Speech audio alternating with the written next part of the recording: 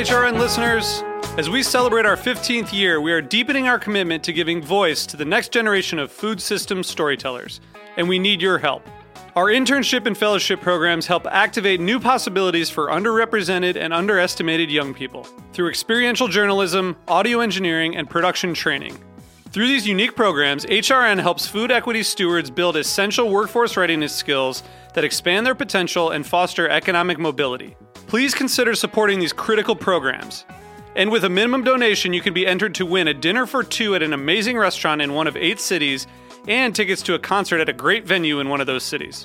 We have incredible partners across the country who have donated, as they also share our passion for helping to educate the next generation of food systems storytellers. Check out heritageradionetwork.org/15 to donate and enter to win today. That's heritageradionetwork.org/15 to donate and enter to win today. And make sure you donate before March 31st. Thank you. Today's program was brought to you by Union Beer. For more information, visit greatbrewers.com. I'm Linda Pelaccio, host of A Taste of the Past. You're listening to Heritage Radio Network, broadcasting live from Bushwick, Brooklyn. If you like this program, visit heritageradionetwork.org for thousands more.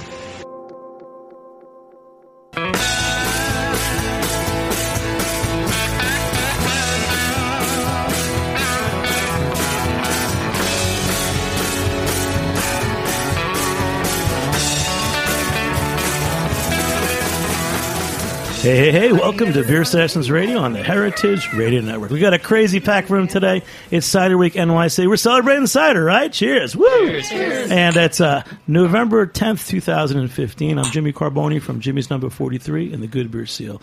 And special thanks to our sponsors, Union Beer Distributors, supplier of world-class ales and ciders. If you have questions for our guests, you can tweet us at beer_sessions. Maggie's live in the studio, and she's going to take some great photos of all of our guests. So it's Cider Week NYC. We got a packed house. We're going to talk about Cider Week and cider cocktails and some areas we've never gone into before on the show. But let's have each guest introduce themselves and say a few things about what you're doing and how it relates to Cider Week.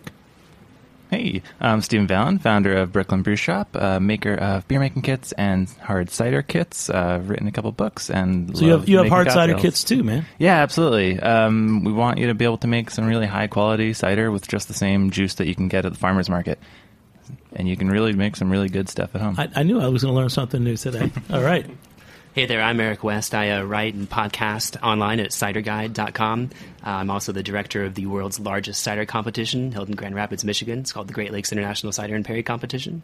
Let's make a toast to Eric, too, because Eric's he's a great, you've traveled the world, at least the country. Yeah. You've probably tasted more ciders than almost anyone. Cheers. And we really respect that you came up to New York City for Cider Week. Appreciate you having me, Thank Jimmy. you. Yeah. Cheers. Thanks for having me. I'm Yoni Rubino. I'm the co-founder of Never Sink Spirits. We make fruit eau de vie, meaning unaged fruit spirits, in Portchester, New York, from 100% New York state-grown ingredients. And we're tasting some apple eau de vie today from Never Sink Spirits, and maybe making a cocktail with it. That's cool. And we're here with other spirits makers as well, too, right?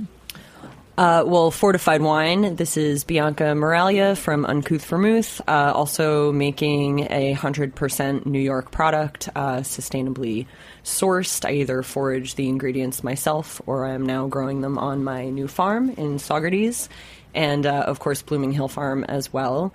And new company, Sensitive Cleaners, that is launching this month New York's eco-friendly beer line cleaning service. How did I know that? She snuck on the show to talk about her beer line cleaning. We're gonna talk about some of these spirits and how they're made into cocktails with cider. And this is our special guest today. This is why we're doing a show about cider and cocktails. Hi, I'm Darlene Hayes, and I blog about cider at a blog called allintocider.com.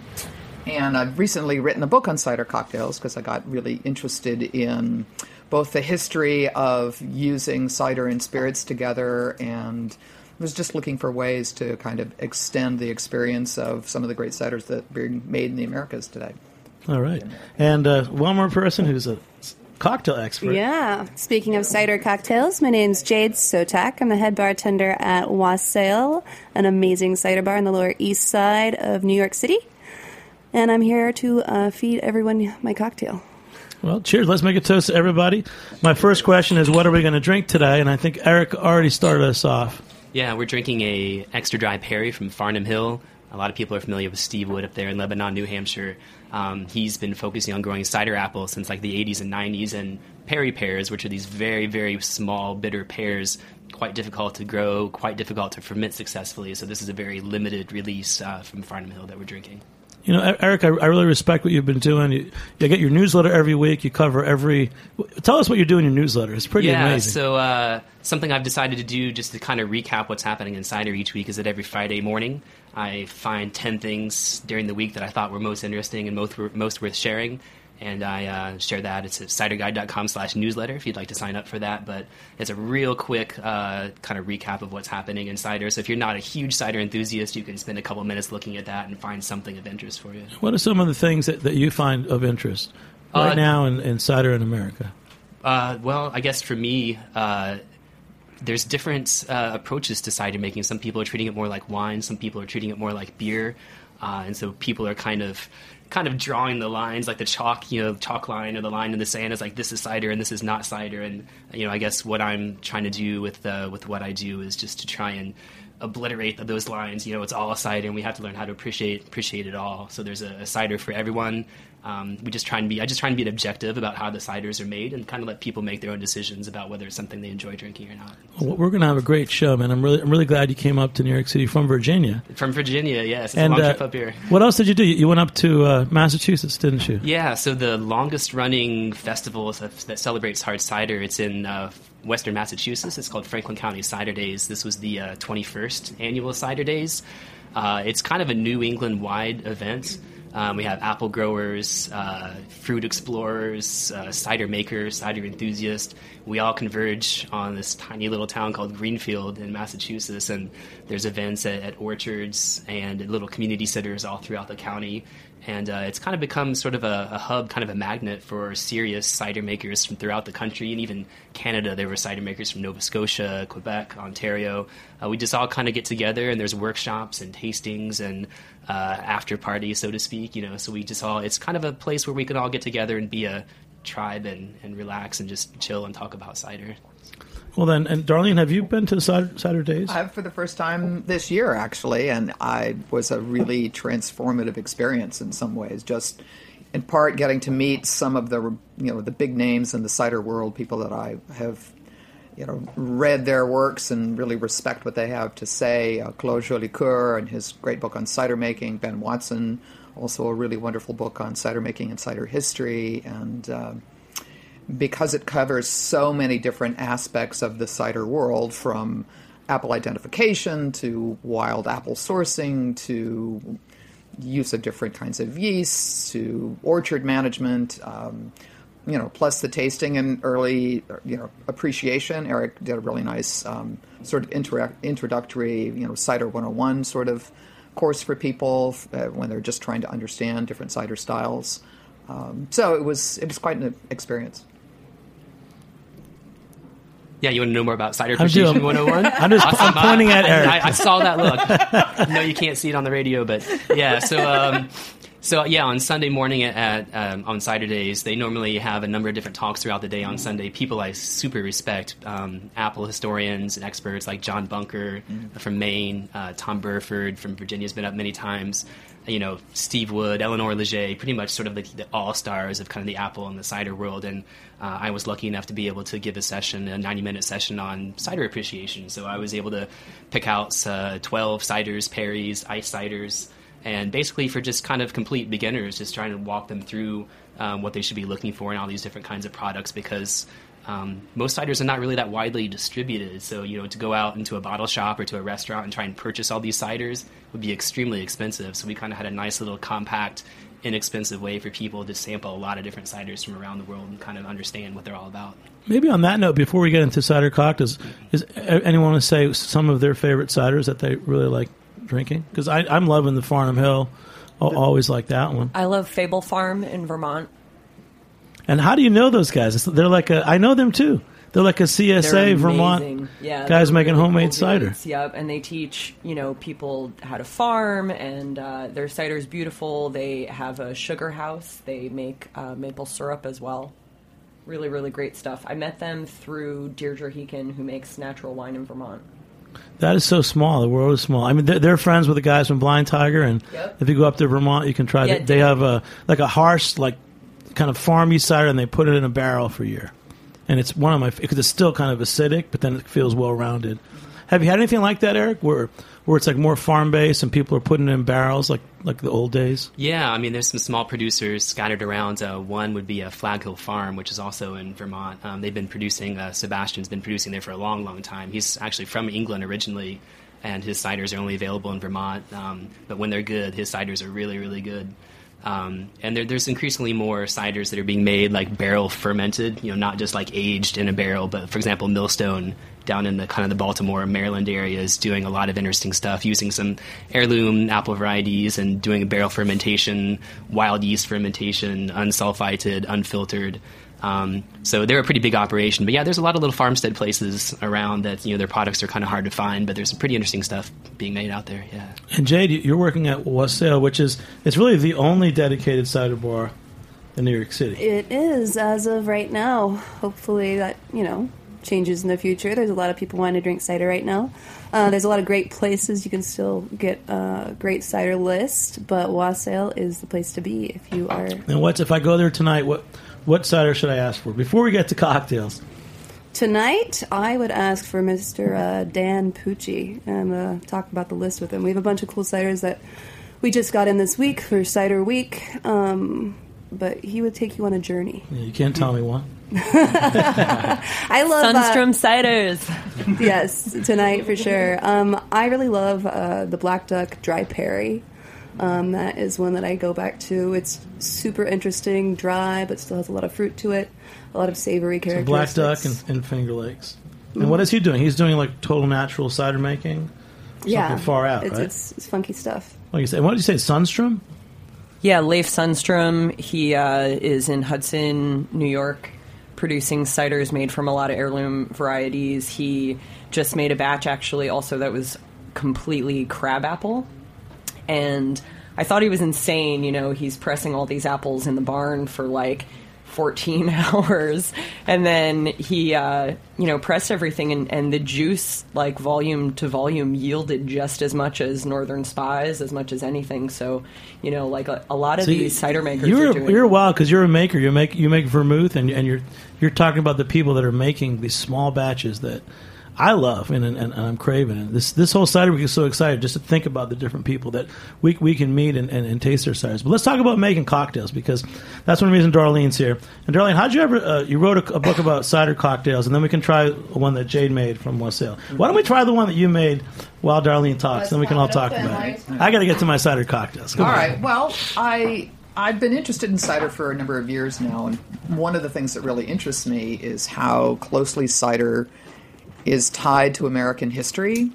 And I was poking around in some old 19th century mixology manuals and discovered that there were actually a lot of cocktails made with cider in the 19th century and probably even earlier. And in Britain, where they'd mix it into punches, but nobody really wrote recipe books for those kinds of things. Those didn't start to appear until the 19th century. And as I started to kind of play with some things, try to recreate some of the historic cocktails, like the Stone Fence, which is one of the oldest I know of. It goes back at least to the 18th century, which is a simple mix of local cider and local spirits. Somebody asked me today for like some fall cocktails. I opened your book. The first one was the Stone Fence. Well, because that tell I us think what, is the real. What's that's the the mix classic. of that? It's the kind of drink that I can make at home. It's 50-50 cider and some barrel-aged spirit. It tends to be, I think, better with a barrel-aged spirit because I like to have a little of that sort of oakiness, woodiness. I think really sets off the cider. If it's a really dry cider, you might want to pop in a little bit of simple syrup to kind of bring up the sweetness, or some people will top it with a little bit of lemon rind. But that's why it's so simple. It was the sort of thing that if you remember your American history, Fort Ticonderoga was taken by Ethan Allen and his Green Mountain Boys. They spent the night before they went off to the fort drinking stone fences at one of the local taverns. So you can squeeze water out of rocks, right? Apparently. But it's booze. Eric, at Glencap and other events you're doing, are you tasting spirits and other apple products? Yeah, it's still something that I think that's not really has a widespread appreciation, fruit-based spirits in general. But I think there is some interest. There's a little bit of crossover. There's a drink called Pommeau that's traditionally from northern France, and it's just sort of a mixture of apple juice with an apple spirit. So that's kind of a way that people can kind of get introduced to the category. So Jade, what's this cocktail you make? Because it almost tastes like a Pommeau to me. Yeah, this is the gin and juice that's on our menu right now, which is a Spanish Cider, a little bit of Concord grape, and celery bitters with a touch of gin. It's delicious and it smells awesome. It's amazing. That little touch of celery bitters gives just sort of that savory bitter side note is really, really yummy. So with Bianca and Darlene, this is a pretty serious cocktail. Yeah, I would go and garnish this with celery leaf. Yeah. Aromatic for sure. And the Cider, the sharpness of the Cider really helps to kind of balance out the really sweet Concord grape thing. Jay, did you make up this drink, or is it like a classic? Yeah. I made up this drink. Like going back to the Stone Fence, we always have Stone Fence on the menu on Wassail. It's we rotate it out with different ciders with different spirits, sure. And right now we have some like pear brandy, Scotch, mezcal. There's a spirit for every cider. Yep. I agree. All right. Well, cheers to that one. Cheers. This is really fun for me. And Cider Week, every year we do some Cider Week shows. Right now we're running, I think every day Heritage Radio Network is posting some of the other cider shows that we recorded this year. And we met some great people this year. John Bunker. We were at Wassail this summer with John Reynolds from Black Duck. And quite a few of those shows are going to be aired this week, so there's a lot going on. Hey, we're going to take a short break. We're back in a few minutes on Beer Sessions Radio. All right. Today's break music provided courtesy of our very own Keto. We'll be right back.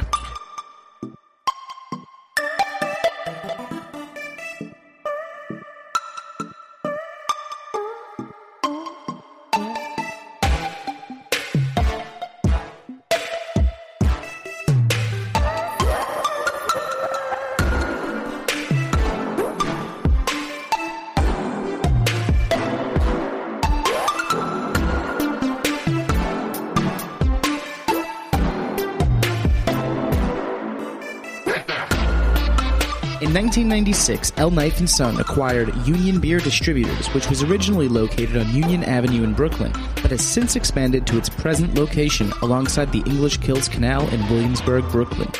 Union Beer has grown dramatically in the last decade as the primary distributor of Anheuser-Busch products for Kings County, Brooklyn, through the hiring and development of the best people in the industry. In 2003, Union Beer acquired a powerful catalog of specialty brands, which immediately positioned them as the craft beer supplier to accounts in Manhattan, Brooklyn, Queens, and Staten Island. Union perpetually tweaks their portfolio to maintain the highest level of stylistic breadth with the most coveted brands available. Through the highest possible level of service, outstanding salesmanship of the ultimate lineup of brands, and a paramount focus on education on all levels, Union Beer has solidified its position as the only source for the best selection of beers in the 14 counties of southeastern New York. For more information, visit greatbrewers.com.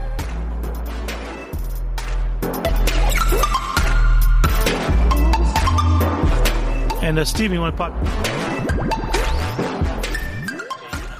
Hey, welcome back to Beer Sessions Radio on the Heritage Radio Network. Hey guys, it's Cider Week. It's November 2015. Cheers to that. We've got some cider experts, home cider makers, brandy and vermouth makers, cocktail people, and author Darlene Hayes, who's one of my favorite cider people who is writing about cider cocktails, which is pretty wild. What do you think about it? Eric West, also our great cider expert.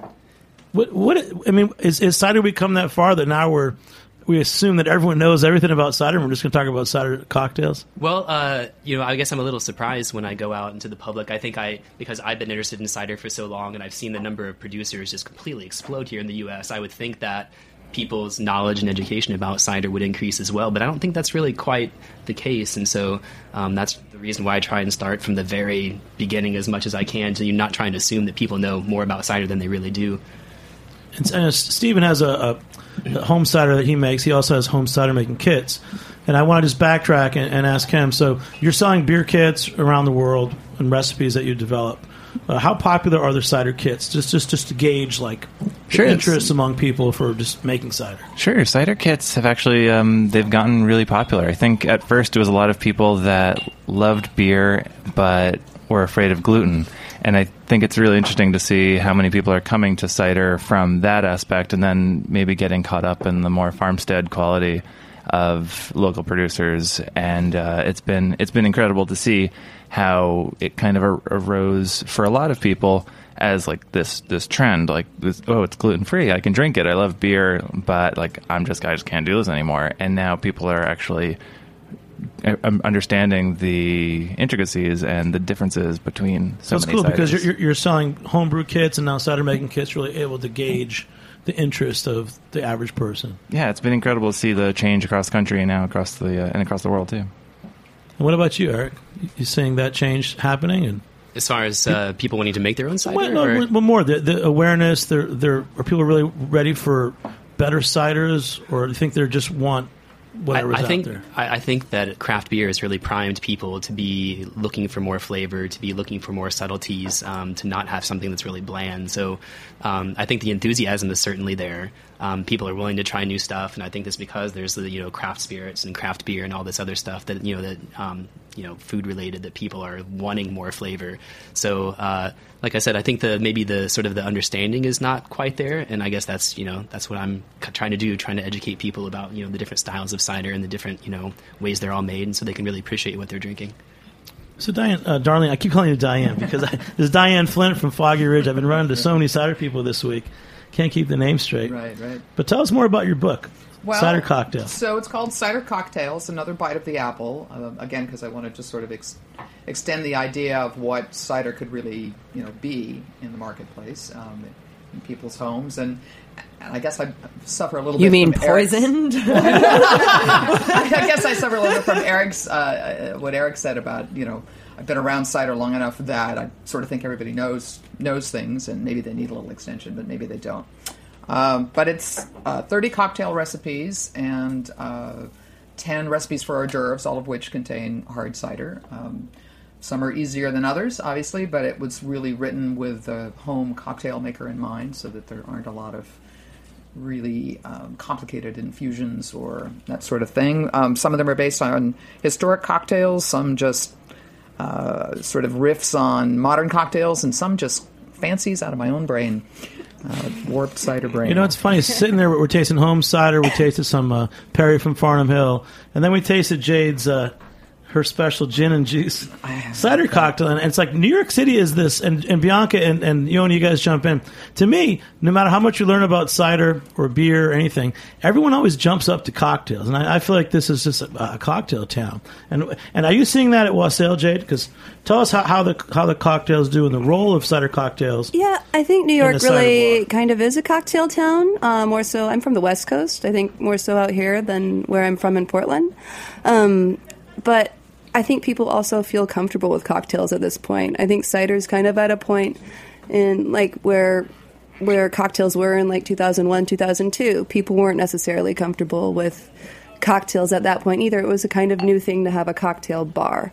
And cider bars are kind of in that area right now. So people come in, and a lot of people know nothing, and they're really excited. And a lot of people know a lot. You just kind of don't know at all what you're going to get right now. But for the cider cocktails you're making at Wassail and Darlene that are in your book, they have cider in all of them, right?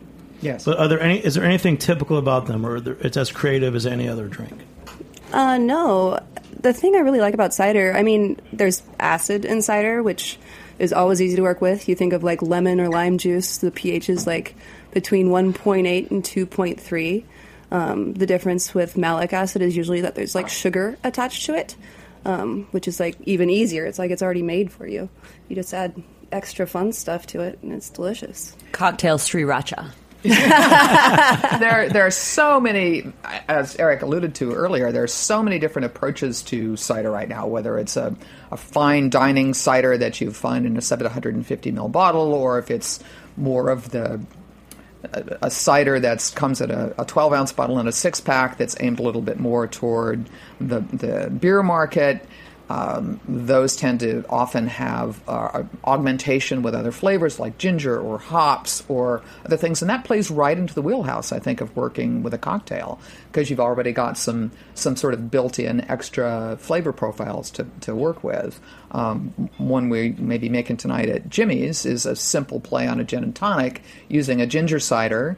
That one happens to be, I think we're going to use the one from Reverend Knight's. Reverend Knight's on some samples. Reverend Knight's Revolution Oregon, Ginger Tonic with gin and a little bit of lime. I mean, couldn't be simpler than that. And it's sort of a riff on a ginger tonic because it's kind of got he uses a little quinine in his ginger cider, and it's fun. It's great fun. Well, we've got Yoni here who's making Never Sink. It's a New York brandy.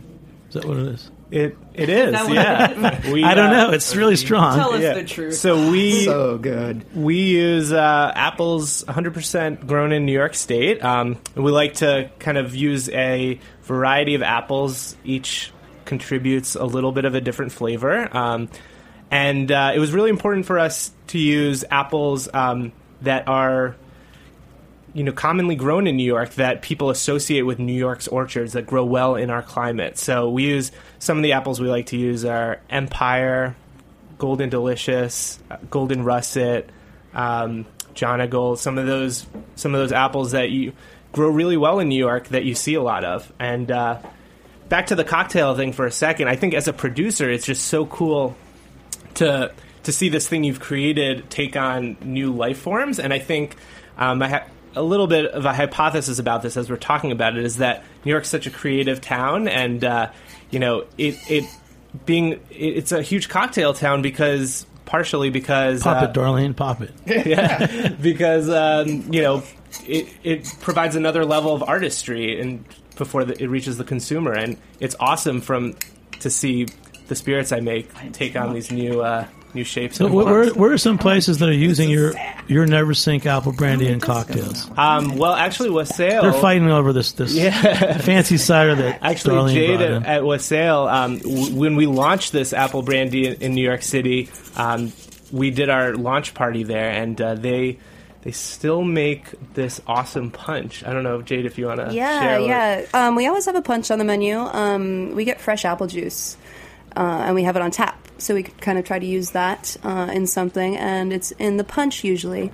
It is apple brandy, apple juice. Right now it's beet juice, lemon, a touch of simple, crushed ice, and it's seasonal, so the beets really are great. Right now it's earthy with that kind of fruit component from the brandy, and appley and delicious.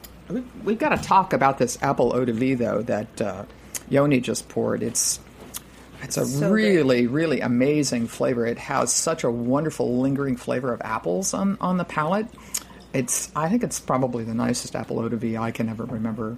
Oh, thanks. Having it. It's really, really stunning. It's really stunning. How do you distill apples? I mean, like I know with whiskey you make a beer first and then you distill that. So we make a hard cider first. We do it a little differently than we would do it if we were bottling it as a hard cider. We create a very tart, extremely bone dry hard cider that we then double distill. And apples are a little bit notorious for being difficult to work with in spirits because there's a lot of funky flavors that get produced during the fermentation that just get concentrated in the spirit. So we had to play around with a lot of different distillation techniques before we figured out the right balance for our eau de vie that was flavorful and also approachable. Eric, you want to say anything about history of apple spirits? And yeah, well, I guess traditionally when you wanted to preserve your harvest, before refrigeration and before there were easier methods to transport and store foods, distillation would have been one of the ways to kind of preserve a crop. So there's a tradition in Normandy and in Brittany where if you've gone through the whole year of cider and you still have cider left in the barrels, when the new harvest is coming in, you just distill it, to make room in your barrels for the next year's cider. So, historically, cider has been a rural beverage, and a lot of distillation, especially where I'm from in Virginia, all the old plantations would have a still because they weren't really interested in cider. They wanted to have the brandy that they could keep. That's my feeling too. When we first Cider Week first started in 2011, and the experiences I had, there's always Drouin, which is one of these houses in Normandy. And I'm sure you've probably studied them, Yoni and Jade. And for me, it seems like number one, they want to distill. They want to make Calvados. They want to make a brandy. And then everything else is kind of subservient to that. I mean, do you see that in some of the products you work with, Jade, and you, Yoni? I definitely think there's a history in France of the Calvados making that we don't have quite so much here. We do actually. I mean, Laird's apple brandy has been around forever. There is actually They used to supply Washington, actually. And I think they're 7th generation still family owned, right? Yeah. But like Glencap, are you seeing other American distillers making apple brandies? We do, but it's something that with cider, it's kind of hard to reach out to the spirits makers so much because the sort of the apple and pear, the fruit-based spirits makers are kind of making a different product. They kind of run in different circles, I guess, than the cider people do. But we do have categories for eau de vie, which is the unaged apples or pear spirits, and we have a category for brandy, which is barrel aged or wood aged eau de vie. So you get some of that wood character in the brandy. And then, as we were talking about earlier, there's a product called Pommeau. That's a traditional in Normandy where you mix fresh juice with the spirits, and it's roughly about 16%, 17, 18% drink, and it's a really, really nice pairing with cheese, and it's a really beautiful drink. I'm a big fan of Pommeau. I know South Hill and Finger Lakes makes one, but have you guys made a cocktail with Pommeau? Yeah, I have a Pommeau cocktail on the menu right now. It's very easy to work with, too. It's delicious. If you don't have a bottle in your fridge, you should get one now. But it's just it's lower alcohol. It's easy to drink. It's easy to work with. Has a lot of fruit to it again, and still has that acid backbone. Right. I have to just give a mention. This isn't really cocktail related, but we opened a bottle of one of my local ciders. I actually come from Northern California, north of San Francisco, and brought with me a bottle of cider made by my local cidery, Tilted Shed. And this has been aged in gin barrels from our local distillery, Spirit Works. And the nose is really weird. It's almost cheesy. Yeah. Yeah. And the interesting thing is I get so much of the clove and the cardamom that was used in the gin. I'm finding this really fascinating. So what I like about this a lot is that on the back label, the producer is very specific about how it was produced, how it should be served, the fact that it was unfiltered and unpasteurized. And I fucking love that shit because so many people, just have cute labels like fucking Uncouth Vermouth, and they told me that you had a bad mouth. I thought that's why you asked me back. I did. But you know what I mean? It's like Frank Cornelissen. It's like putting all the information out there. This is what we did. This is what we want you to do. Drink it in a white wine glass. I love that. That's really great. It's very informative for something that is obviously a very small production. Yeah, the best producers, I think, are very transparent about what varieties they use and how the cider was produced. And so, yeah, I think that's definitely a clear sign of somebody who's authentic and wants you to enjoy the cider and understand it.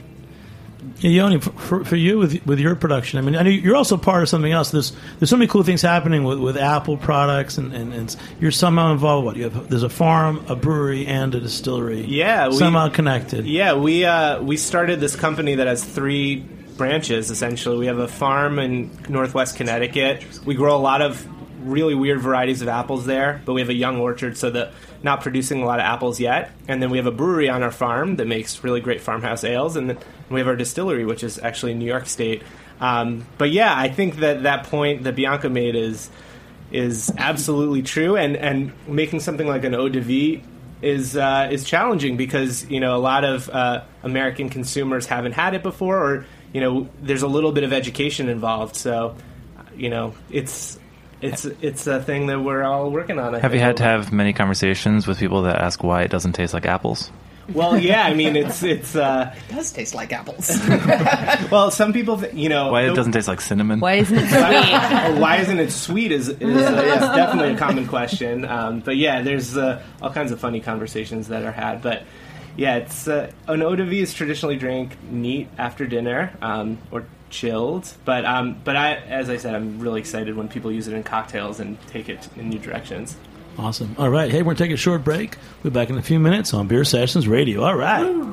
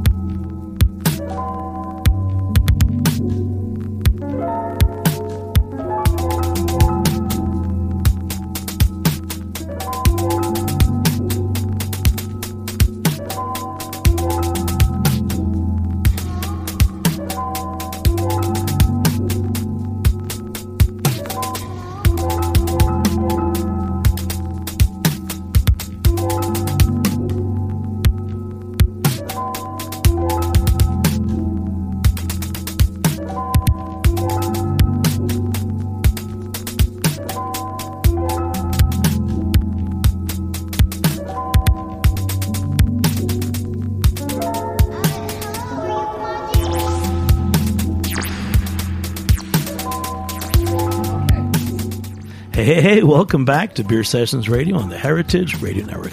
Hey, it's November 2015. This is our special live Cider Week show. We've also, Heritage Radio Network is airing some of our other special cider shows all week. This is a great day for us. And hey, Jimmy. Yeah, man. Guess what? I got a surprise for you. What? This is the 300th episode. Wow. Oh, my God. Officially. Well, I want to say thanks to everybody because when we started... Wow, all right. We started. This is 300th show. It's amazing. Thank you, Jack. When we started, it was me and Ray Dieter in the studio with you guys, and we're so happy to keep doing this because it keeps a lot of us going, and so many great people we've met. And but on the show tonight, and of course, Eric West from Virginia and Darlene Haynes, the author of our cider cocktail book, in terms of who's traveled the farthest, goes saying who's traveled the farthest gets to talk the most. But I think Darlene, wait a minute, you're from California, so I know that. I'm an hour north of San Francisco. So tell us more about the cocktails. Well, what do you want? Oh, you got a book? I have a book. Cocktails are great. Make more of them. They're simple. Hey, if you have a favorite cocktail, whether it's what I used to drink in college, I'm sorry to say, 7 and 7, or if you've got some more sophisticated tastes, if it involves something fizzy, think about replacing it with a cider. You might find that you're really pleased with the extra punch of flavor you can get from adding a cider to a cocktail that you might not have thought of before. And Bianca, I consider you a great cocktail person. I know you're making fortified wine, you're vermouth.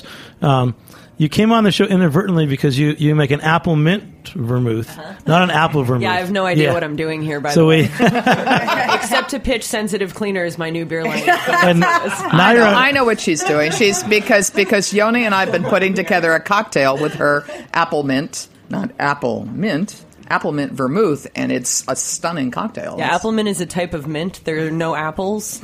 There's actually apples in my hops vermouth. Well, and there's hops in this cocktail, so it's actually a pretty good segue. So what's the cocktail? I heard about this so there's two cocktails I'm supposed to know about. Jade brought a cocktail. We tried that.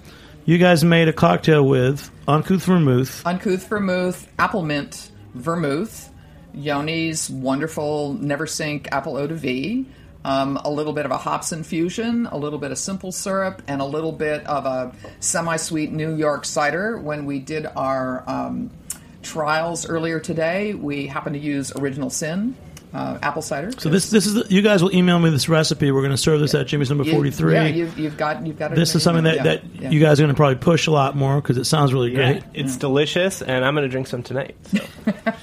All right, and Eric, back to cider history because I was confused. I knew about the early days of people planting apples and cider as the people's beverage. Yeah, so cider has traditionally been a very rural beverage. If you think about beer, a lot of the beer was brewed in very urban conditions, by German or Czech or other Eastern European immigrants, whereas your cider was a very farm-based, rural type thing. It was something where it would be a mixed, farm operation. You would have your cows, you'd have your corn, and apples would just be part of that mix. So cider making was just sort of like a part of, what your sort of agricultural kind of, what you did, So a lot of times it was just self-sufficient. You could make your own cider, and that way you didn't have to spend any of your precious cash, on booze, basically. What I find really fascinating about what we're doing here is that cocktails, to me, seem to be very sort of like an urban type thing, and we're taking cider, which is a very sort of orchard-based and then therefore a kind of rural sort of thing, and kind of putting them together. So there have been things like the Stone Fence, which is a very traditional cocktail, but, I'm really excited to have everyone here in studio because, there's all this new directions, that we can go with cider cocktails, and it's something that I'm excited to really learn about. So, I think you asked Jimmy earlier why. So people were making cider and then distilling it. Distilling was not only because things keep better when they're distilled, right? Even cider, because the alcohol level tends to be overall lower than, say, wine. Although you can get apples and sometimes harvest that will, pump the alcohol level up to 10-11%. Generally, it's more in the range of 7 to 8%, and that will still only last so long. So if you really want to make the most of your harvest and keep it the longest, distilling it is the way to do it. Or making pommeau. Yeah. Or doing both. Yeah. Yeah. And I understand that in France, that one of the ways they actually have mobile distillers that will go from cidery to cidery to distill part of the cider that's made in any particular year, which is something that I think would be great in the United States, but seems unlikely to ever happen. Sounds like a good fourth business for the Neversink family. Yes, there you go. Well, I'm planning on following some of those distillers around, hopefully next year, so if I can get my act together. So if there's places, as a distiller of apple brandy, Yoni, are there places in the world that you want to go and learn about their traditions? Yeah, well... And not just apples, but other things. Certainly Normandy is at the top of the list for Calvados. As I said, following one of these mobile distilleries around is definitely a dream of mine and of Noah, who's my partner in this business. But, all of Europe makes great fruit eau de vie, pretty much, and each country has its own tradition of it. So places like Serbia, Czech Republic, Austria, Germany, they all have great eau de vie traditions. And I would like to spend a lot of time in each of these places and drink a lot of eau de vies. Love that sound. The Czech Republic is like the spot for just fruit brandy in general and beer brandies, which are, here it's moonshine or unaged whiskey, but over there it's called beer brandy. And, the cool thing about the Czech Republic is everything kind of has to be made with fresh spring water or else they don't like you, or anything you make. So it's really cool, like the quality and almost everyone who's making fruit brandies in the Czech Republic is a family operation that is very small, that is just using fruit that grows on their land, and they're not adding anything, because when you take fruit on your own land and you're producing it very nearby, you don't necessarily have to add yeast to create fermentation. So some of the purest, I think, fruit brandies are coming out of the Czech Republic that you'll never ever see in the U.S. All right, and Jade, for other, let's go back. Wassail, you're the person doing all the cocktails, and do they all have cider in them? All the cocktails at Wassail?